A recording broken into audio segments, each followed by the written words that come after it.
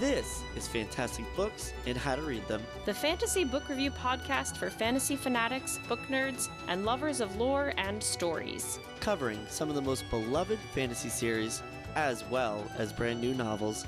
With your hosts, Sam and Anna Furman. Let's see what we're reading this week. Welcome back, fantastic listeners. Welcome to our second mini-series, this time featuring the first book in the Intercontinent series by Brian Asher. The first book is called The Assassin of Malcozet, and it takes place in a fantasy realm called the Intercontinents, which are a system of floating continents, each with its own unique people and types of magic. And the main location in the Intercontinents the story takes place is on the Intercontinent of Malcozet. Now, Malcozet is an interesting territory. It has the structure more of a modern medieval, and one way of bypassing certain technological roadblocks, the people of this intercontinent use something called enchanting, where they're able to augment and enhance everyday items to do extraordinary things. And there's lots of applications in which this can be used, we find later in the plot. Yeah, so for example, some characters use enchantment to morph and meld objects into other objects. You can use it to make an object perform a function, such as we see a staff that almost takes a photograph. And it seems like you could also use it on weapons or other objects to do different things. But the way it works is Malcozet uses different types of mineral powders in almost sort of an alchemical magic that they use to enhance different objects in different ways. So it's a really creative and interesting way for them to bypass the limitations of the technology of this time era. Even though we do know other intercontinents are more technologically advanced than they are. Yeah, so it's interesting how each intercontinent clings to its own ideologies and cultural customs. And one other thing that Malcozet has for magic is something called aura. So this seems to be a genetic ability that Malcozeans are more prone to. The best way to describe it is being able to shift your energy around in your body to do different things. And it's, in a way, developed like a muscle. The more you practice using this aura, if you have the ability, the greater strength it will develop in time. We'll see certain characters able to use this ability in combat or to enhance their own physical prowess, such as jumping very high and far, and even used to defend themselves. So it's a really interesting power that these natives are able to use. We follow a few different characters in the first set of chapters. So we have Oros, who opens the book. He's the first character we meet. He's a mercenary called a Rincaith, and he is working on a contract to find a mysterious heir of the king. And he was assigned to follow that contract by a noble named Franco Jornmawa, who is a very wealthy, sort of eccentric noble, and assigned the contract knowing that it is one of the most difficult and perhaps impossible to solve. So Oros took that on, and along his journeys met up with one of his old friends from when he was back in the military, a man named Barrett Gregore, who is also a Rincaith mercenary. The interesting thing about Oros is he's an older member of the military, the Rincoil. He's accomplished so many interesting and impressive deeds that this is almost like his last hurrah, one great unattainable goal he wishes to complete in order for him to feel satisfied with his journey as a hero. And Barrett, on the other hand, thinks it's a wild goose chase, and despite offering to help Oros, is pretty skeptical about the fact that it is a solvable contract. Yes, and they make quite an interesting pair where Oros is so focused and determined and introverted, and Barrett is the antithesis of that. He is loud and jovial and crass and funny. And large. And very large. So they make a great pair. We have a few other characters that we meet in the first few chapters. We also meet Analia Tarburos, who is the princess of Malcozet. Her father, Auric Tarburos, is currently the king, and Oros is the character who's looking for the potential heir of her father. It's an heir that is supposedly secret, so it's an interesting dynamic there. Analia is a student at a university. She's approaching her graduation, And she is really, really good at enchantment, even though her father is pushing her more in terms of learning things like diplomacy and things that will make her be a better queen, because she is set to become Malcose's first queen who inherits the throne through birthright. The family business. She's actually really cool, though, and as we progress in our episode, we kind of gush about her for quite a while. She's awesome. I think she really has a well-rounded personality and has a cool arc ahead of her as far as character development. Yeah, I really like her. And there's another kind of, not like foil character, but another young character. So we have Torong Geth, who's also approaching his graduation, so they're kind of on a similar life path right now. He is studying battle arts. He's been studying these since he was 8 years old. He's now 15, and his life path is to join the military and become part of that elite guard, the Rincoil, that Aros was previously a member of. So we can sort of see how some of these characters have intersecting interests and paths and goals. Torong has really interesting aura powers that we're going to discuss in the episode, but throughout the episode he discovers he has aura powers that are above the extraordinary and is on a quest to learn more about himself and why these powers are maybe not necessarily seen in a good light by his peers. Yes, and so although his abilities are becoming atypical, he's very earnest. He wants to earn the approval of his instructors and classmates and just genuinely be the best version of himself so he can serve his nation. So he's a cool guy. I'm interested to see where his path goes.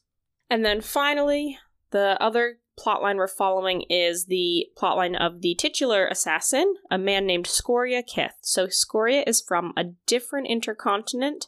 He is from the intercontinent of Kratos, which is closest to Malcozé and actually the source of most of the mineral powders used in enchantment. So they are seen as more of a resource-providing intercontinent. And Scoria is very upset with this, not only because he feels like his intercontinent is exploited, but also the exploitation has led to a lot of interfighting among his own people. And his goal is to unite his whole intercontinent as one. And then he also wants to gain a foothold in Malcozé, and his goal is to assassinate King Arik Tarbaros. And through his assassination plot, he hopes to destabilize Malcozé so the Kith tribe can invade and acquire wealth and power and restructure the way the relationship between these two territories operates. Without further ado, we're going to jump into our interview with the author himself, Brian Asher. We'll be discussing the chapters every week with him, which is a new format for us. It's been really fun and exciting, and we hope you enjoy. All right. So, like I said, we read chapters 1 through 7, so we don't know anything after that.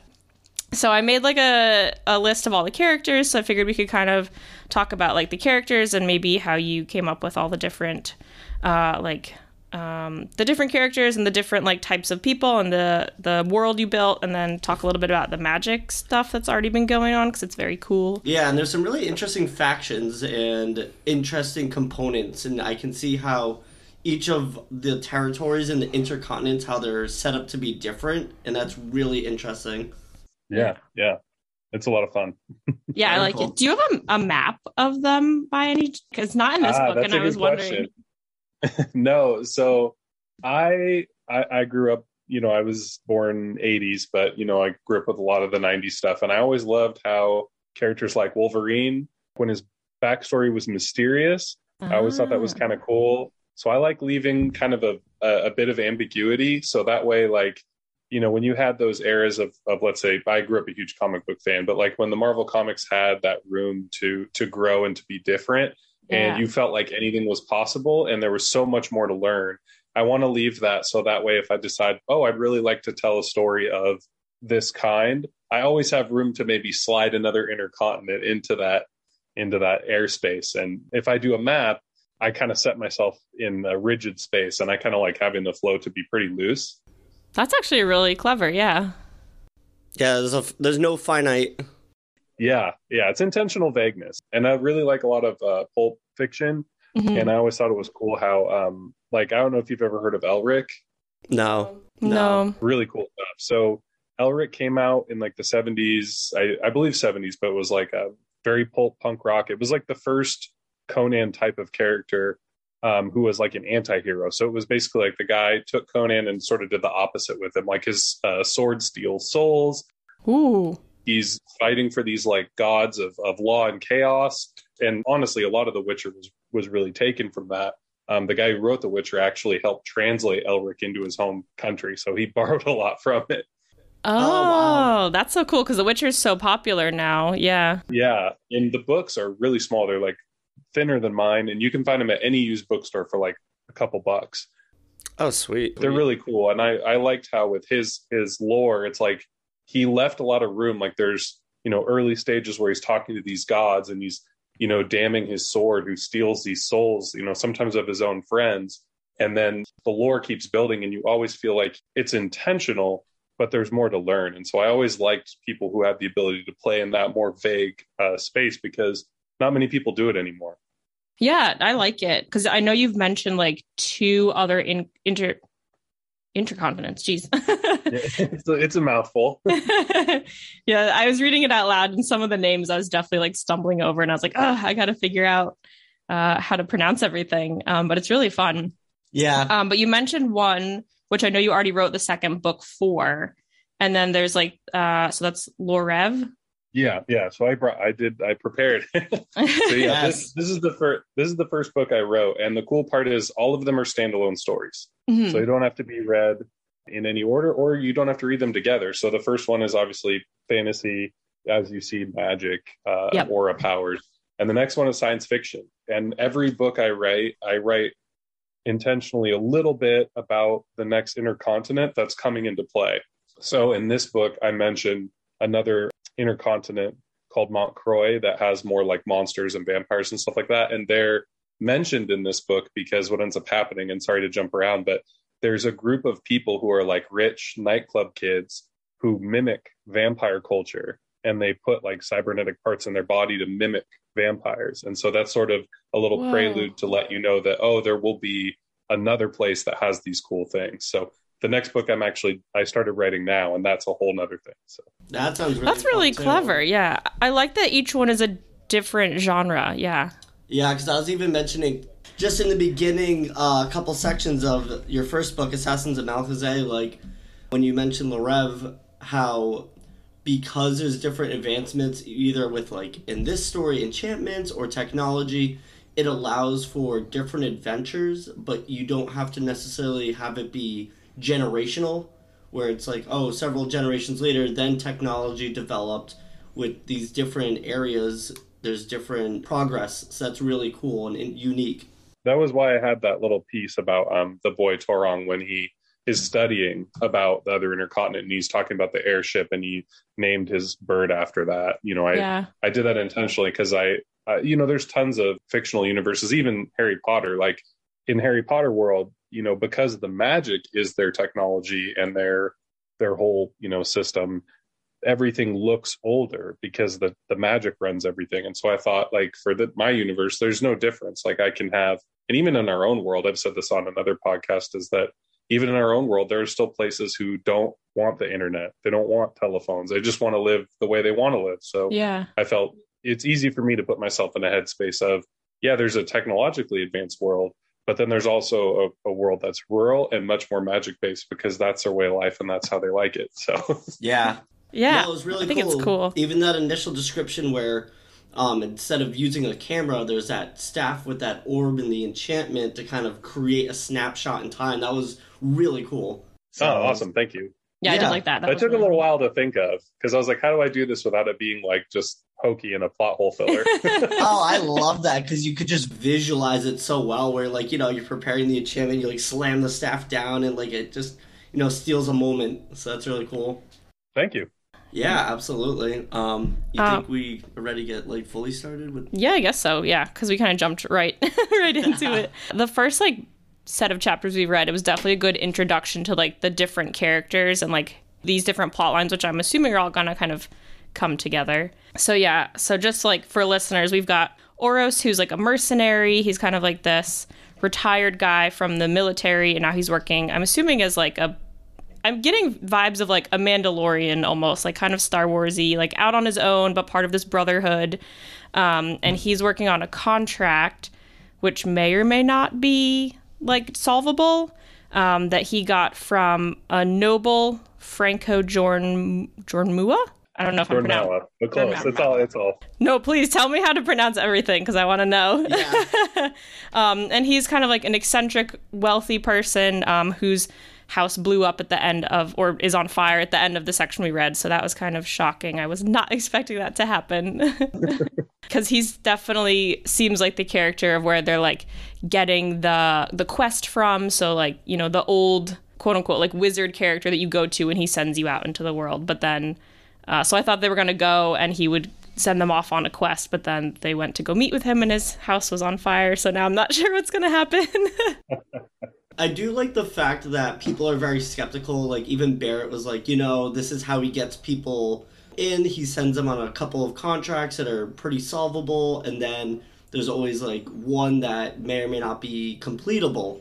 And so there's, like, this air of doubt and intrigue of, like, this might just be a wild goose chase. Like, what are you getting yourself into? So it definitely feels more than just a concrete, I'm gonna do the big thing or slay the monster. It's very like, is this even possible to be completed? So I really, so far I'm enjoying that aspect of this. Awesome. Yeah, it was with the characters, each one, and you'll see it as they're sort of, each of them are on a journey of self-discovery. That's kind of like the theme. And at just different stages of life. So you have the two young kids who are obviously getting through, you know, their graduation and or trying to get through it. And then as far as Oros goes in this contract, you know, he's someone who's kind of been there and done it all. Yeah. But he doesn't have the ability to hang it up. You know, you see this all the time, whether it's, you know, in sports or entertainment, where there's people who they don't want to hang it up. They want to keep holding on. And, you know, are they holding on to the point where, you know, they're getting knocked out every fight, you know, and they're like an embarrassment, or can they do one last, you know, major thing that truly means something? And then for, I'm sure, a lot of people, like moving into that phase of retirement, if you're used to that adrenaline and that adventure and that, you know, type of go mentality, and then you take that all away, how do you move on from that? Where do you go? You have to have purpose. And so that's sort of a big thing for Oros throughout the entire journey while he's with Barrett, is sort of like trying to find his purpose. And is this mission really going to give him that? Or is it just, he just can't quit? So Yeah. Yeah, I like the balance between like someone who's definitely like society sees him as past his prime, but for him, he's like, you know, I have so much experience and more experience than anyone, and I've always been the best. So like, why can't they just let me have like my one final like cherry on top of the cake? Like, this would be the best way to do it. And it's like, well, is this going to be your downfall, or is this going to be like your crowning moment of glory? You can finally like rest on your laurels after this. Yeah. Oh, for sure. I actually really enjoy the line too, where there's young, I think it's like the Rinkaith soldiers that come up to him and it's like, oh, you know, my father told me stories of you, and how he resents that so much because it makes him feel his age. And I thought that was really well placed in there. Yeah, that was a good spot. And then, like, I guess his kind of opposite, well, we mentioned Barrett is he's another mercenary. Are they in the same, they're both Rinkaith, so like this like mercenary group. He's helping him along his contract. But then the other plot lines are Torong, who is studying battle arts, and basically I see is kind of like the opposite of Oros. Like, he's trying to become what Oros is. He has these really good battle skills, and then he's also the one who's got this power called aura, which is like the other type of magic. So I think there's enchantment and aura that we've been introduced to so far.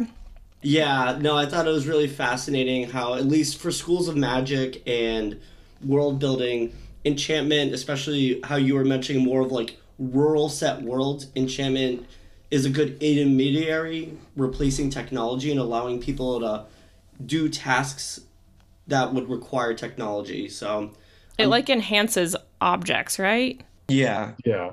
It's I was a big Full Metal Alchemist fan. Yeah, that's so great medium. There's a little bit of an homage in there to that with how it works. So oh, absolutely. Just utilizing elements and minerals. Yeah, it was really cool to see the manipulation, especially with like the clay cups and how Analia, the princess. Yeah, like she's already kind of stumbling onto some greatness with manipulating some of that material and just the limitless possibilities, if that gets developed, how that could be used for like infrastructure or military use. So I think that's an awesome component to this world, is like the enchantment aspect of like manipulating materials. But the aura stuff, I think that's very interesting, because that's just to the Malcosians. Yeah, so there's I can't give away too much. Yeah. I know, I'm trying to like not have spoilers. It's not even in this book, but so all of my books are standalone. However, in my mind, this group of characters, I have 3 stories of like 3 books planned in my mind for these characters. Oh, awesome. And so the aura power right now is only at a certain level, and there's more to it, and there's more involvement with it. Mm-hmm. But that doesn't get revealed until the next story with these characters. But that's all I can say, because there's like so much that can and will happen. But this book will all resolve in one story. It will have a beginning, middle, and end. But when it comes to the aura powers, essentially it starts out with just people just having a little bit of an extension or like a shield around them. And only Malcosians seem to have the genetic capability to access it. And, you know, it's like any muscle. If you work at it more and more, you become better and better at it. That's why, like, Farmer Joe down the way isn't, you know, aura punching people. Right. And all that. Essentially, for these powers, Torong is noticing that it is like morphing and becoming more for him. And there are larger implications that will be talked about in this book, but not like they'll be alluded to. So. Well, we can already start to see it in like these beginning sections where he is practicing with Garrett Cornies, and he's so proud of his development so far because he's already going beyond what's conventionally seen as possible. And now he's able to use it to grab objects and implement that into his arsenal and skill set. And it's really interesting right now as like the audience, we're seeing how this is a great ability, but it's almost so rare and seen as taboo. It's interesting to see what the development's going to be. Yeah, because the reveal was great. Like, he had like a new sword, and he was about to show off his new sword to like his master, Garrock Cornice, but then because he had also been developing this skill, you thought that like the sword fight sparring was going to be like this big moment in his training, but it ended up being like he revealed his aura power and used it to grab the guy's weapon, and it really startled him. And so that took a different turn than I was expecting too. And now Torong's character is interested in like learning out more about it instead of waiting for answers like he's supposed to be doing. So now he's he's kind of going out on his own a little bit, which I see as like the beginning of his journey, figuring out all of his abilities and maybe like what he has the power to do. Yeah. And it might be like a power he can learn to wield, but it might also be like too powerful. I'm not sure yet. But he ends up trying to find, because you said there's lots of like minerals that have power. So he's trying to find this salt that will make him invisible so that he can sneak into his master's like office and study and like try to find more information about what's going on with him. And I totally understand that like young want to know of like, I have something going on like in my body that I can control but not control. And he like wanted to please his master so much and show him this skill, and then got like the exact opposite reaction. So I think that's definitely going to play a lot into his character development too. Yeah, and I definitely think it's like that kind of like stubborn youthfulness where you think you are right in everything you're doing. So instead of just being patient and waiting for answers, he's like, you know, my master wasn't pleased. And then started thinking like, you know, if I want to appease him, just be patient. We'll get this figured out together. It's like, I know, I'll just sneak into his office and look for answers and it'll be fine. Yeah. So I'm excited to see that development, see how he progresses with his understanding of his power. Yeah. And then the other like plot line with another young character is the Princess Analia Tarboros, and her father. And like she's really good at mineral enchantment. So I kind of see her and Torong as like parallel opposites, I guess, because they're both like the younger students. They're both approaching this graduation at the same time. And like Torong is trying to please his teacher, and then Analia's kind of trying to please her dad, who's the king, but also kind of not. Well, I like that she's trying to do it her way. Yeah, because she's really good at enchantments, but he wants her to be more interested in like diplomacy and things he sees are practical. Yeah. So, and we only got like one chapter with her so far, but she seems very intriguing, and I'm interested to see if she ends up like following her path of becoming queen or not. I have a feeling she's gonna not do that or do it like very much on her own terms. Okay. And not, but I don't know. It's so hard to not know right now. That's the point. That's the point, is to keep you guessing.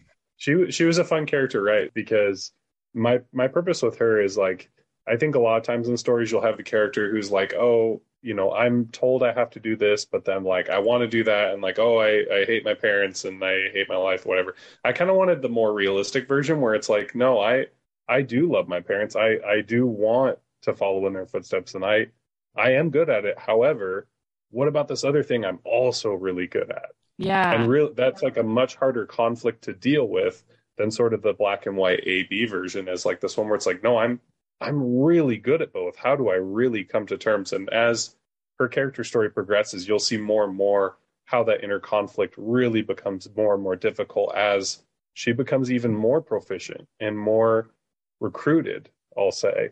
Ooh, okay. And so like, yeah, so there's like a lot more to it than just simply, you know, being good at one thing or another. It's like it's like you're trying to choose like, oh, these two different places want me to play on their team, and they're both standout teams, right? Yeah. Like it's just really a difficult thing. And also that she actually does truly believe like, oh, I could affect my kingdom in a really positive way, but can I also do it with the enchantment? So it's a really interesting story for her. I loved her character. And as far as, you know, what she does in the rest of this book, I think it's really fun. It was one of my favorite parts to write. She also gets one of the coolest illustrations in the book, because she gets like a scene illustration, like in, I think it's maybe either chapter 8 or chapter 10. There's like a big scenery illustration of the place that she goes. I want to look at it right now.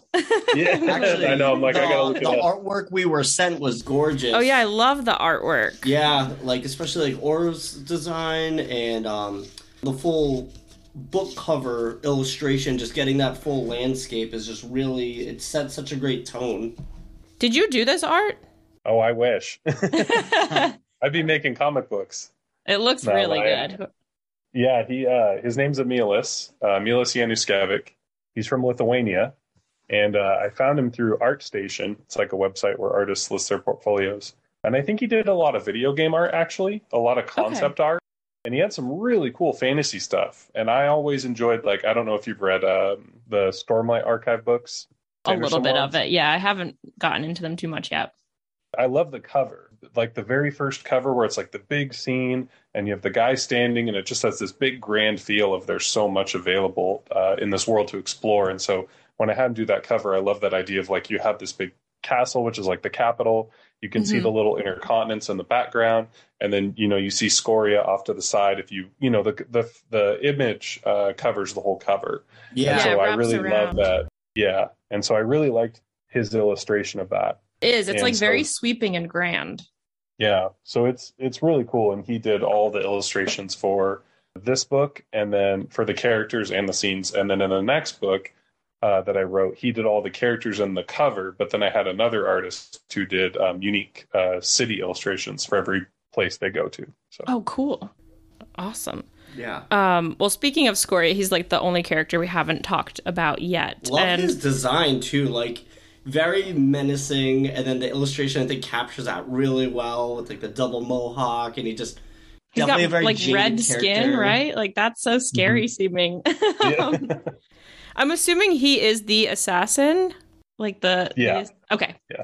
I misunderstood at first, and I thought Oros was after I read the first chapter, but then I like referred to the back of the book, and I was like, oh no, he's not the assassin. Somebody else is. And he got introduced, and he's definitely like so far painted very much as like a villain. Like the first thing he does is like kill somebody and kill another person. Actually, he kills 2 people in one chapter and makes his big declaration of like going after King Arik Tabaros. Like that's like his end game. Like he really wants to just create destabilization. Is his goal to take over all of Malkoze? Because it sounds like they're kind of like him and his tribe. They're from a different intercontinent called Kratos. Mm-hmm.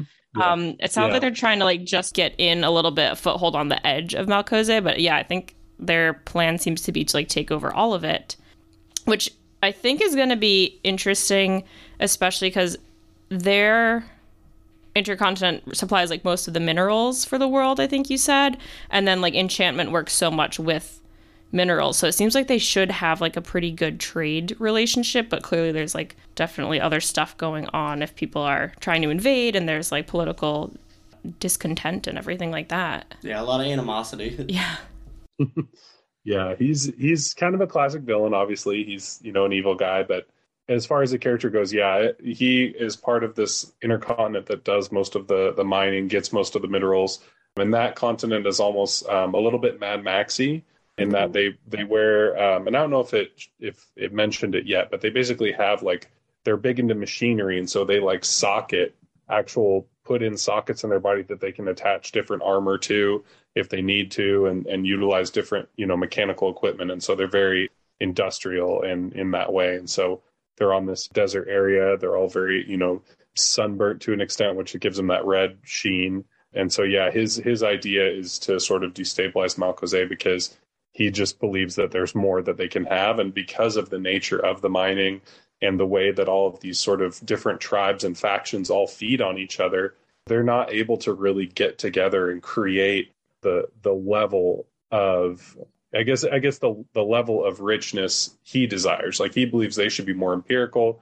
They should be able to have more of a say and take over more. But because they're all constantly infighting, they're never able to rise to that level. And so his idea is if he can sweep in and make this grand moment of killing the king, then he can usher in this, you know, new era of there'll be war, but then he'll bring all of the Kratos people under him because no one has done something this spectacular. And so it's his way to really get towards that goal.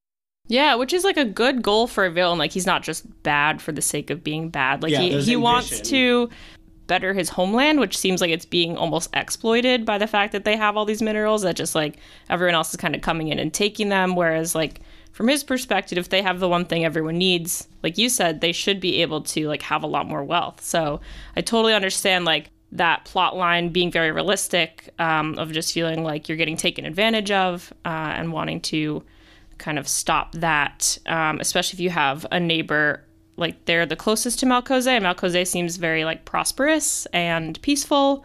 And I think you described like some really cool, like the landscape's really beautiful. Like, people keep commenting like it's summer right now, so like everything's just like gorgeous, and in bloom. And there's like, I think the wind was described as like being blue, like coming in. So I don't know if if the wind is actually blue or if it's just like a gorgeous blue sky, but like everything seems very idyllic here. For now. Yes.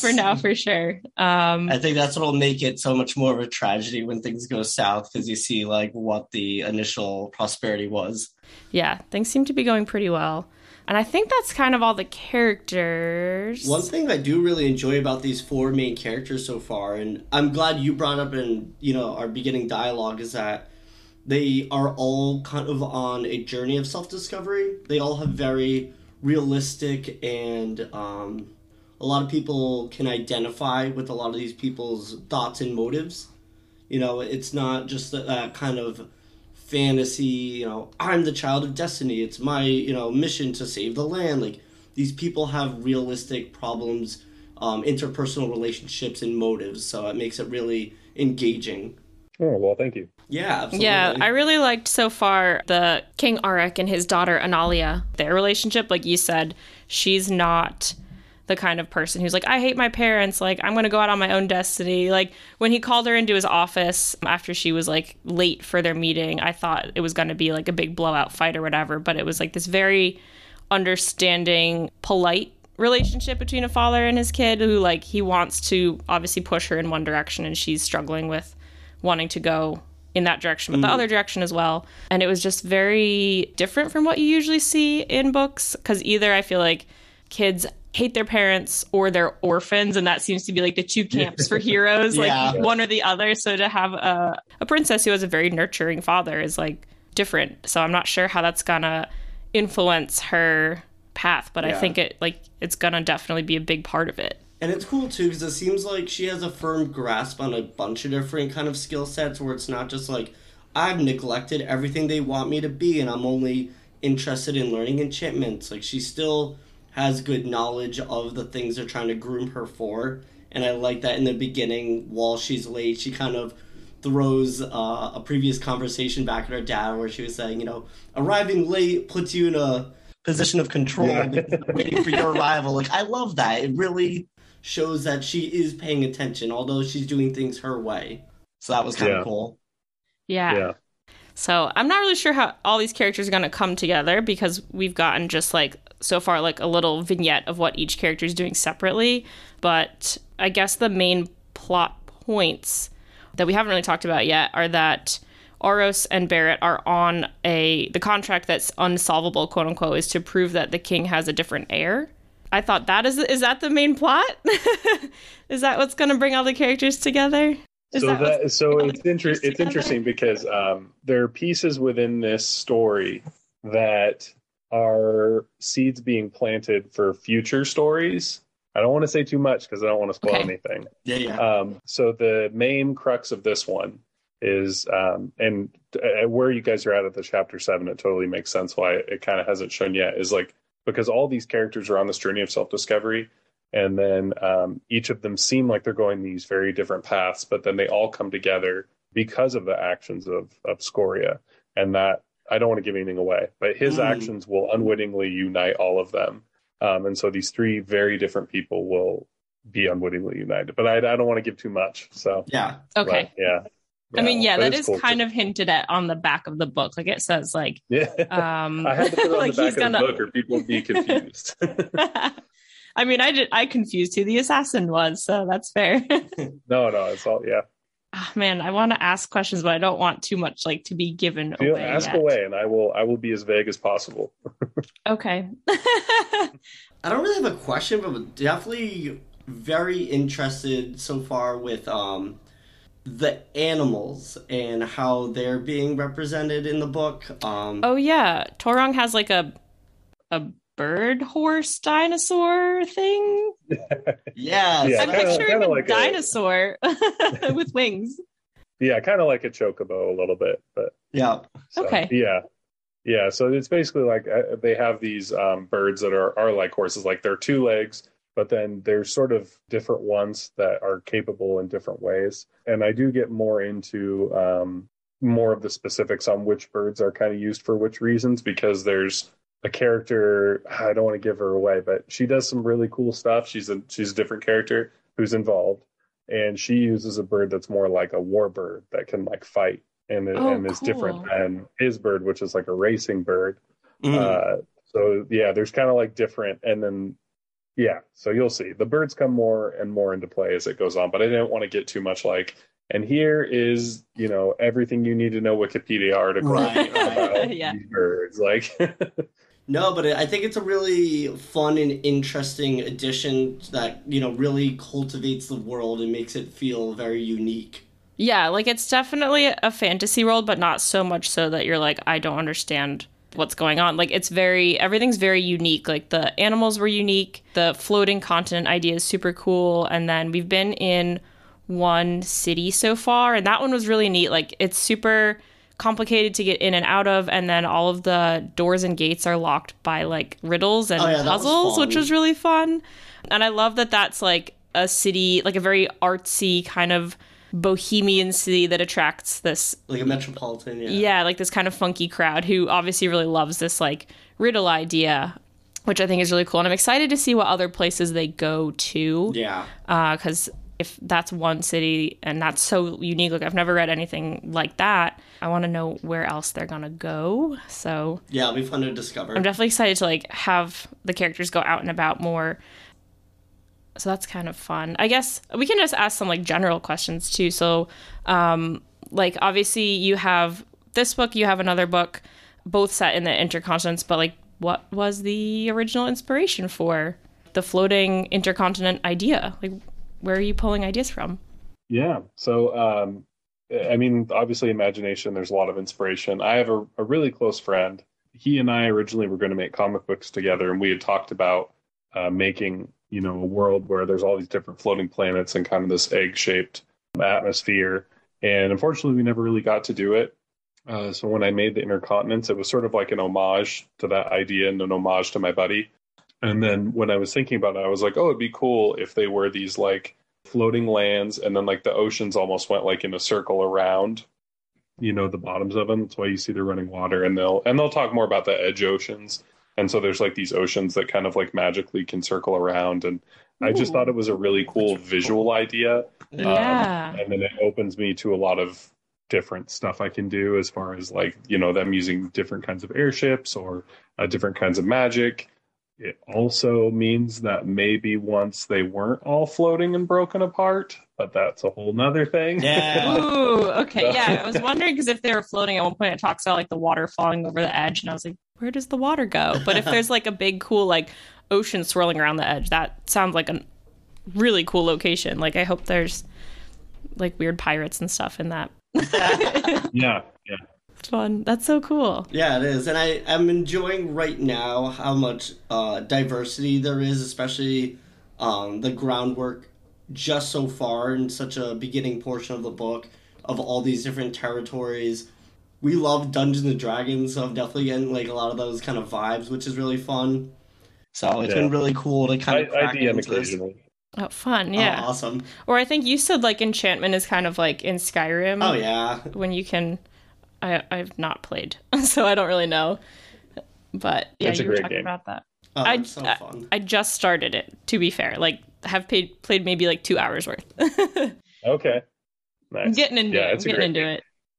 Yeah, but there's definitely like a lot of different like pieces I can see coming in from different fantasy worlds. Like I said, like Oros kind of reminds me of like some Star Wars-y stuff, and then there's definitely more like traditional fantasy, like with the magic you've got in play here. But yeah, I like all the different like pieces you kind of plucked and then like really changed it into your own like whole world. Yeah, it's very unique. It's really fun to read so far. Oh, I appreciate that. I wish we'd read a little bit more because we don't have a lot of like plot to talk about yet because like everyone's just kind of getting going. Oh, I did have one question, and I'm just genuinely curious, like, how did you find us? Because I'm so glad, like, you reached out to connect and, like, share your book with us, because it was just really awesome. Oh, I appreciate that. Yeah. I just have been looking for fantasy podcasts to listen to. I'm a huge pro wrestling fan, so in my search queries, it always just gives me all the pro wrestling podcasts. And I was like, I need to start listening to stuff about books. And so I've been going and listening to different podcasts, and I saw what you guys were doing, breaking down Patrick Ruth's, I can't say his name right, Patrick's book, and I thought it was really cool the way that you guys did that. And I was like, oh, I don't really see anyone doing that. And so I was like, I need to really reach out. Like, this is a cool format. And then when you guys mentioned having me on to talk about these different chapter points, I was like, that's really cool. Because generally the podcasts I've been on, it's like you kind of give an hour summary of just talking in general about everything. And this is really cool because it gives me a chance to dive back into this book that I published in, 2 years ago. And it's just cool to go back and like sort of relive these memories of writing it. Because every time you bring up a different chapter, it also brings up different moments in my life and different pieces of me that like were put into those chapters. So it's just a really exciting format to do. Thanks. Awesome. I'm glad you're enjoying like part of the journey as much as we are, because I think a lot of times with books, we tend to discuss just people in general, like the overall story and like parts they enjoy. And so it's kind of nice to break a book down by sections and do these individual episodes, because in the world nowadays, everything's so streamable and you get everything lump sum. Yeah. So it's kind of nice to be like, what's going to happen next week? There's that anticipation that I'm enjoying that's part of this process that we do now, where we can break books down into portions at a time. I think it really makes it feel more present and alive. Yeah. Yeah, it's like a book club. It's fun. Yeah, that's kind of just like the vibe we're going for, is like little book club. And it's like, it's also really cool because obviously what's going to happen because you wrote it. But like for us to sit here and be like, I wonder what's going to happen, is just like kind of fun. And it's neat because like we haven't had an author do all the chapters with us before. So like to be able to ask questions like in the moment about how things work, or like even just like a pronunciation, like that's really cool. Yeah, that's from awesome. a reader's perspective, the creator at your fingertips to just like talk to, because I think that's really fun. And I guess, man, I just have like a lot of predictions about what's going to happen, and I don't know. Please lay them on me. Yeah. Go All for right. it. So obviously you said like Scoria is the like main bringer together of like how all the characters are going to happen. So I feel like he might be successful at his plot to kill the king, and then that's gonna like kind of launch Analia into the position of becoming queen, but maybe before she's ready for it. And then I have literally no idea how the other two characters are going I feel to. like she's gonna have to flee. Oh no. Yeah, no, I think things are gonna get like really bad. Okay, that's fair. Maybe Torong will like graduate and become a member of the Ringcoil, which is like the elite military group, and then maybe he'll be like assigned to her in some kind of way. I could definitely see some kind of like romance going on there just because they're the only two young people, but who knows? That's always hard to like work into an adventure plot. I feel like there might be more coming out with Barrett's family because he has family in politics and he is also kind of legendary in his own right. So I don't know if he's going to just play like sidekick to Oros the whole time or if he's going to have some stuff going on.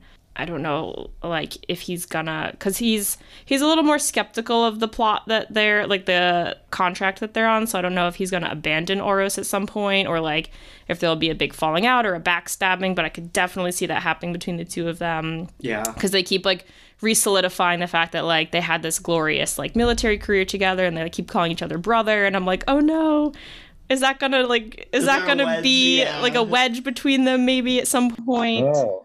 Those are really interesting thoughts around what could happen. The stuff with Analia is really cool because the idea of the assassin's plot and her having to flee is really interesting. You guys have good ideas. I like this. All right, cool.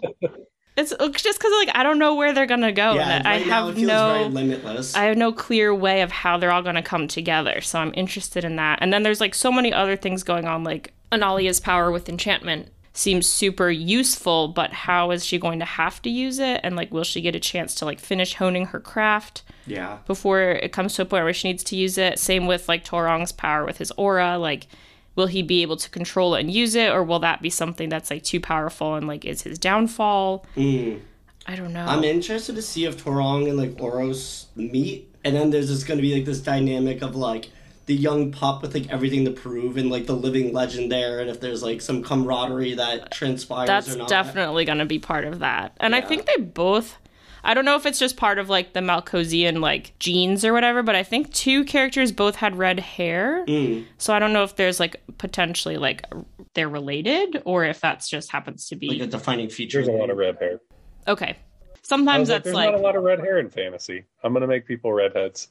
Well, it was really funny because you were reading it and I was like, oh, hey, Kvothe is like the only red-haired character in Patrick Rothfuss's story, and like he's the main character. And then the last book we read, Winterset Hollow, the main character had red hair, and it was used as a plot point of like him being related to somebody else who had red hair. And then in here, I was like, more characters with red hair. What's happening? What's going on? That's how I found your podcast. Yeah, it's coming back, baby. It's just like a string wall for like people with red hair. Yeah, it's like the Charlie Day like yarn board. Yeah, that's so funny. So I don't know if they're related, but don't tell me. No. Your prediction as far as Oros and Torong and having them meet is really interesting. Cool. That's good. I know. I will say this: everybody gets to use their powers, and everybody gets showcased by the end of the book. Oh, right. That's excellent. I do like that. And then I guess we have no idea because he left off on a cliffhanger, but like we don't even know if Franco Jornmawa, the person who assigned the contract, is still alive, if he was killed in his house. Why is his house on fire? Things could be getting too close to the truth, so now, antagonistic parties are trying to silence him. It's exciting to see. Yeah. All will be revealed. Yes. In the span of 250 pages. Perfect. Yeah. And I love like a contained story, so I'm really glad that like your world has limitless potential in how many stories you can write, but I love finishing a book and having that be like the whole thing. Just because sometimes it's hard to commit to those series that are like 10 plus books long and you're like like I want to keep reading, but also like I've lost track of what happened in the beginning to this character. So yeah, I love a good story that's just like beginning, middle, end, and then you can expand upon it, but it's not, reliant upon the next book's always coming out. That was definitely intentional. I mean, one, because I'm a new author, so I was like, if people are going to take a chance on me, it's hard to be like, hey, buy one of 5 books in this series. Also, because I feel like the the market that is interested in that is big and not being served. So, any publishing, any entertainment industry, there's trends. And right now the big trend is like big epic sagas with multiple books. And the idea of like small, quick, accessible fiction, potentially with reoccurring characters, used to be huge. I mean, obviously, I mentioned Conan, Elric was one. You had Cull, you had Solomon Kane, you had, Raymond Chandler's books. You have all these different books that were these quick, accessible pieces of entertainment that were really fun and self-contained stories with these characters you could follow. Yeah. And now our society is like very much into streaming, very much into quick, accessible content. And yet for some reason, like books for adults are not doing that. Like YA does it, but like the adult fiction, like sci-fi fantasy market isn't doing it when, superhero movies are never more popular. Like fantasy is never more popular. Like all these genres, all of this is never more popular. And yet it doesn't seem like people are putting enough content in there other than maybe like Martha Wells with her like Murderbot stuff. Yeah. But very few people are really taking like and attacking that market. And that's where I want to be, because it's the opposite. And also because I'm a new author, but because I think they're underserved. Like I'm that market. Like I would love to be able to just pick up an awesome read and just knock it out. But there doesn't really seem to be much of that out there. It all seems to be very long, epic sagas. So yeah, that's it. That was a huge intentional thing for me, is like make a story that someone can just pick up and enjoy. And then if they like it, they can read more.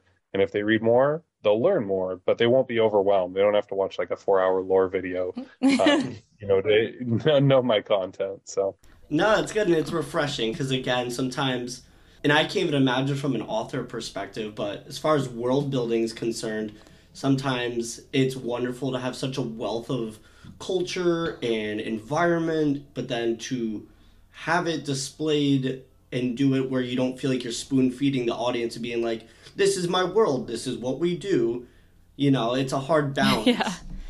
And I mean, like you said, like I love like read one story and like that's the story. Like since we started this podcast, everyone's like, have you read Wheel of Time? Wheel of Time, Wheel of Time. And I haven't, because I just can't stomach the idea of like committing to that many books, which I know sounds so bad. And I'm very guilty of just like digging my heels in and being like, no, it's too much. I can't handle it. Yeah. I'm sure it's a great like adventure. Yeah. It is a commitment. It's a commitment. I haven't read it yet. The closest I've read, I started the Stormlight Archive, and I love those books. I love the epic stuff too. It's just those won't be finished until I'm like 40 or older. So it's like, it's a big investment. And I'm one of those people that reads like 6 books at once. And some of them I like to, be done in 1 to 2 weeks. And then others I'm totally fine with reading for like 2 years. Yeah. But I need that balance. Like I need those long stories. And then I need those like cool, quick, like adventure packed stories. So I'm really excited to read this. And I've been like hyping up the sequel to all my coworkers, because I'm an archaeologist, and like the idea of like this space artifact was like so fun. So I just keep talking about it to everyone. I haven't started it yet, but all my coworkers are like very intrigued by the second book too. Cool. Yeah. That's awesome. I'm glad you're spreading the word. Yeah, it's a sci-fi treasure hunt, and it's a treasure hunt in every sense of the word. So that sounds great. Yeah.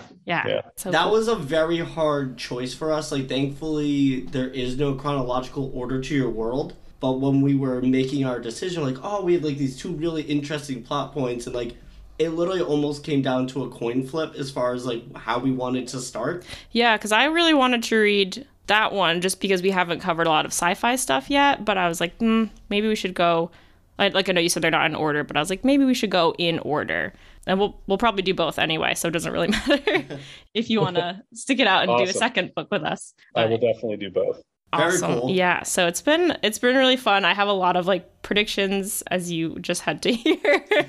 So I'm like really excited to see how all these characters come together.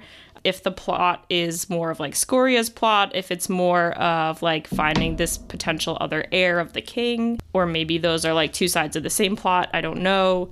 So I'm very excited. I feel like almost all these characters are just going to be like quote unquote victims of circumstance, where yes, they have their ambitions and their goals, but I think circumstance is going to be the one thing that kind of like brings everything to a forefront. Like I don't think it'll necessarily be one character's ambition and control, just because I don't know. I mean, I could be completely wrong, but I feel like worlds and people in general are all kind of influenced just by life events. Yeah, kind of like butterfly effect sometimes.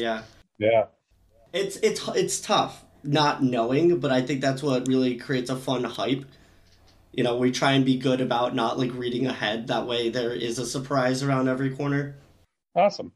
Do you have any questions for us? I think we've hit everything that we put into the first few chapters, just because there's lots of speculation at this point and not a lot of answers. I was going to say, who so far are you? Yeah, I guess I would ask that. Is there any one character that you're enjoying more than the others as far as their storyline so far? I think I like Princess Analia because she is definitely like the way her interests and stuff. Like she's good at school, but she's like really close to her family. I think are things that are similar to myself. Like I really loved school, and then just like her ambitions of being like she's going to be the first queen that is like voted outright, like not like a default queen of like you were the queen to a king and then the king died, or like your sibling was the king and now you're queen. And she's taking that responsibility very seriously. And I feel like I would do the same in her shoes. So I'm really interested to see how successful she is at like serving her country, but also like not losing herself. Oh, that's really cool. That's a good way to look at it. Yeah. She was a lot of fun to write because I was not the best student in school. So it's interesting to write somebody who's very different. Do you write your characters based off people you know? Does that like help you? I'm sure it does. I know it has to influence me because I grew up around a lot of girls. I have an older sister. When we were younger, we had two other girls who my mom babysat. So, you know, from the time I was like, 2 up until I went to kindergarten at 6, and in school you're around a ton of girls. I just was always around a lot of women, so I felt like I kind of can see different women in my life who match her. Mm-hmm. And then when it comes to Oros and Torong, there are different pieces of myself, but also different pieces of other people. Barrett is sort of a mix of 2 people in my life that I kind of put together to make him, cool. With a little bit of fantasy dashed on top, but sort of that jovial, big, badass guy who can say what he wants and do what he wants. And he's got enough connections in his life that people can't, screw him over really. Because he can just be blunt and honest and no one's going to be able to beat him up. So he's got that. But then he's also got the fact that like the political people can't really stab him in the back either. So it makes this cool character who can just be like completely honest, because we all like those people who are just sometimes he's very candid. yeah He's a great supporting character, and I do love how bold and brash and extroverted and just kind of like everyone has that one like loud, obnoxious, fun friend, and like I think he really encapsulates that really well. Like even just like that introductory chapter, he's got like 5 like mugs of ale and he's like feet up on the table and he's like, "What's going on?" Yeah, he's fun, and he's a perfect like balanced Oros who's like clearly out there to like prove it to himself and to the world that like he's still got it. Like so serious. Yeah, and then Barrett's like, I don't know, maybe it's a wild goose chase, and like he keeps dragging them into taverns, and he's like flirting with this like musician at one point in the tavern, and like he's definitely just like full of life. And then Oros is very like serious, it seems like. So I like their dynamic a lot. Yeah, he lightens Oros up. Yeah, and he needs it. Yeah, he does. Yeah, did you have a favorite character so far, or was Barrett your favorite character? Well, I know I think he is definitely so far piquing my interest. I think as far as like emotional investment to plot, I'm looking forward to Torong's development, because I know that there's going to be so much twisting and turning, even from what he thinks he's going to be accomplishing. I'm really interested to see more like development of this power and why it's almost so taboo, because it's like, is it society seeing him as almost like a weapon of mass destruction? Is it, like fabled, like hero of destiny kind of vibe? Like, I'm really interested to see where that progression's going to lead. Yeah, no, he was a lot of fun to write because, he does go through all that. And then with him, I kind of took sort of that destiny hero trope and sort of spun it on its head of like, he inherits his power. It's not necessarily a bad thing, but it's also not necessarily a great thing. Like there's these big moments, and then when you give a boy of his age that type of power, and then you make him have to navigate all of these things that he never thought. He's the kid who, has a poster of a battleship on his wall, and he's like, I want to be, in the Navy, do all this stuff. And then you find out truly what it means to have to go to battle, to be in battle, to do that. But not only do that, but with a power that can cause fear, that can scare people, that has political implications. Like, you're like, I just wanted to help out. But how does all that emotional impact come to you when there's so many more forces involved in your life that you never anticipated? Yeah, very much like with great power, great responsibility, like fully understanding the ramifications of that, and that's really cool. Yeah, and when you're that young, like he's 15, like you don't understand necessarily how adults are going to manipulate you or use you or like try to sway you, so I think his path's going to be really cool too. Yeah. So. And I haven't introduced really his mom yet, right? No, not yet. Okay, you're gonna love her. So great. She's cool.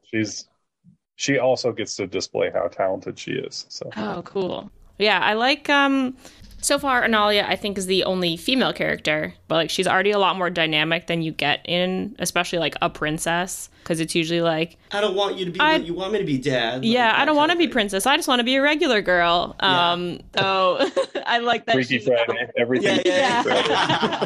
I definitely like that she's got a lot more going on to her, and all the characters seem very dynamic and realistic. So yeah, I'm excited. There's more characters to come too.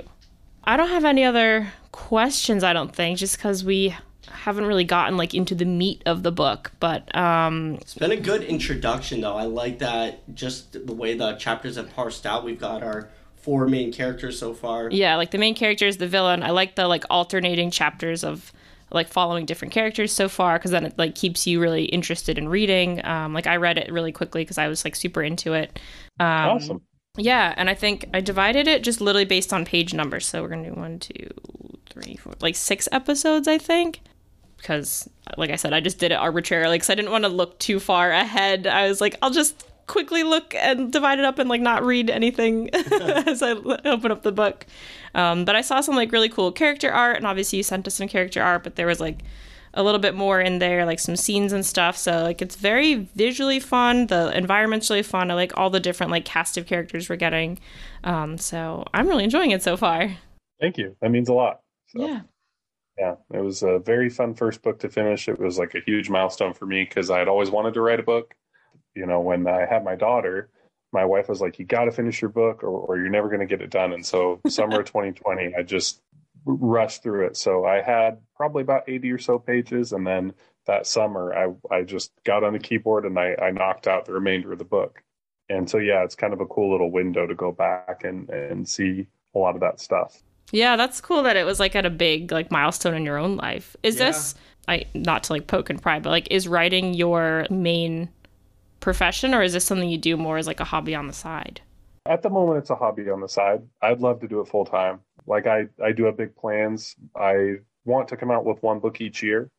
So this book came out in 2020. My last book came out September of 2021, which they're basically a year apart. Mm-hmm. I've started work on the 3rd book now, which is a horror book, and it's in the Intercontinent of Montcroy, which they talk about a little bit. So yeah, so it's still super early, so I don't want to say too much because things could change when it's at that very early stage. But I'm hoping I can get that done before 2022 is over. But I am having a boy in March, so congratulations! Yeah, so I'll have a full household. But my plan is to knock out that one, and so my plan is sort of to complete. It's not like a trilogy, but basically I want the first 3 books to kind of touch on 3 very important places. Mm-hmm. And then I'll go back and tell stories. I'll finish probably the next 2 stories with the Malkozeh characters. I have a Kratos story I don't want to say because it would spoil what happens with some of the Malkozeh characters. And potentially I'm putting together some comic book scripts. So I'm hoping that I could do like a little graphic novel that has multiple stories from different intercontinents to kind of give you that little preamble to teach you like, oh, here's 3 or 4 different places and here's these different stories all in the same kind of shared universe. Cool. And so I have really big plans for it. I want to keep building on this universe, and so that way as I continue to do my Comic-Con booths, I have more and more cool art I get to stare at. Yeah, That's really fun. Yeah, the art's really fun, and I like the idea that, like, you just said the third book is a horror book, which I was not expecting, but I love that they're all kind of like different genres, so that's really cool. And I think that's a great way for different readers. There's a little something for everybody in a way, where if you're into a more medieval style fantasy, obviously we have your first book.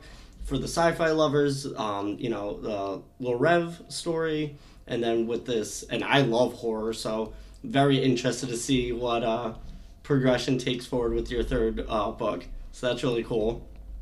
I can give you a little snippet. So this is the first. You're the first people to hear this. So my wife wasn't all of it. So essentially, the way that Montcroy is built is that there's essentially like a walled off city that all the humans live in.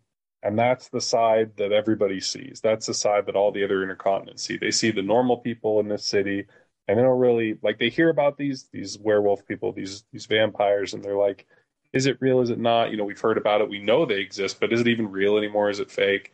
And so you have essentially the outside of that wall, it's like completely lawless and controlled by whichever people control it. So the vampires control one corner, werewolves control their Viking mountain area, and then between and then the witches kind of have the swamps taken over, and then in between it you have all these different little civilizations that are just like these little places, and hopefully they have people with magical powers to protect them. But there is an order of people called waywards who travel around and bring justice to these humans who don't really have the capability to do so. However, they decide to make a play against the vampires that is extremely costly and leaves only one left, who's trapped within the vampires, pretending to be a vampire, and that's where I'll leave it. That sounds really cool. My hands are like sweating. No, that's really interesting, and it's like that creates such a sense of vulnerability, especially for just like regular humans.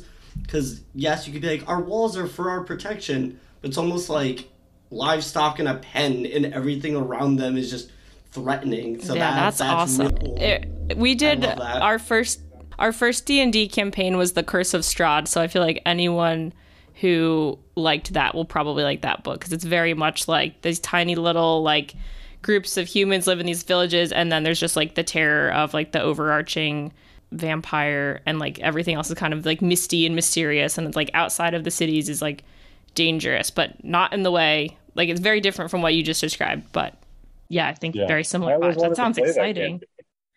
It's really fun. I'll highly recommend it. Just like the artwork, the overall like side quests and plot points, everything in it is very interesting and well crafted. Our DM is an English and theater teacher, so he was really fun, and he's actually redoing the campaign and recording the whole thing as a podcast. So really. Yeah, I don't have he's like link. I will. I think he's like finishing it all and then gonna put the episodes out. But yeah, as soon as we have that, I will send that out, because it was really fun to play with him. Yeah. Oh, that is awesome. Yeah, I've always enjoyed vampires. A huge inspiration for me. Have you ever seen? So obviously, a lot of people know Vampire Hunter D. Yeah. That was awesome. Did you ever see the anime Bloodlust? It's like the newer one. No. You can find it for free on YouTube. It's called Vampire Hunter D Bloodlust. And the story, it's like, I don't think the story is like anything world changing necessarily. It's pretty similar to a lot of the stories from the books. But the cool, and I do like, this is on my reading pile. I actually just started the first book. Cool. A Vampire Hunter D. Yeah, I wanted to read it. It's my research. You know what? I have seen that. It is on YouTube. It's like a 2-hour film. Mm-hmm. Yeah, the animation on that is gorgeous. Yeah. Yeah, it looks better than most anime now. I'm like, how do they not look this good anymore? Oh, it was so good. And I feel like, at least with that particular story, like visualizations were awesome. Characters were very unique. The fight sequences were really cool. And I feel like they like had these great little tidbits, like he's walking through that initial ambush. It's very like Wild West. Oh wait, I saw that as you were watching it. I remembered. Yeah, that was cool. Yeah. Oh, a lot of cool powers. There was some cool stuff going on with that. Even just the intro is like so encapsulating like everything dying and all that. That was really great vibes. But I'm really excited. I'm thankful you were actually open to sharing some of your, upcoming projects. That was really cool. So I'm really excited to continue this, series with you and, uncover a lot of these characters and what their destinies are. Yeah. Awesome. Well, hopefully you enjoy. Hopefully it doesn't underwhelm. No, it'll No, it's been really If not, fun I'll hear so far. about it. Great. Thanks so much. Thanks, Brian. Have a good night. Thank you. You too. Thanks, listeners. If you're looking for more, check us out at fantasticbookspod.com, where we have book reviews, reading list suggestions, merch, and you can even send us a message. Or find us on Facebook and Instagram at Fantastic Books Pod. And if you like what you've been hearing, don't forget to leave us a review. Thanks.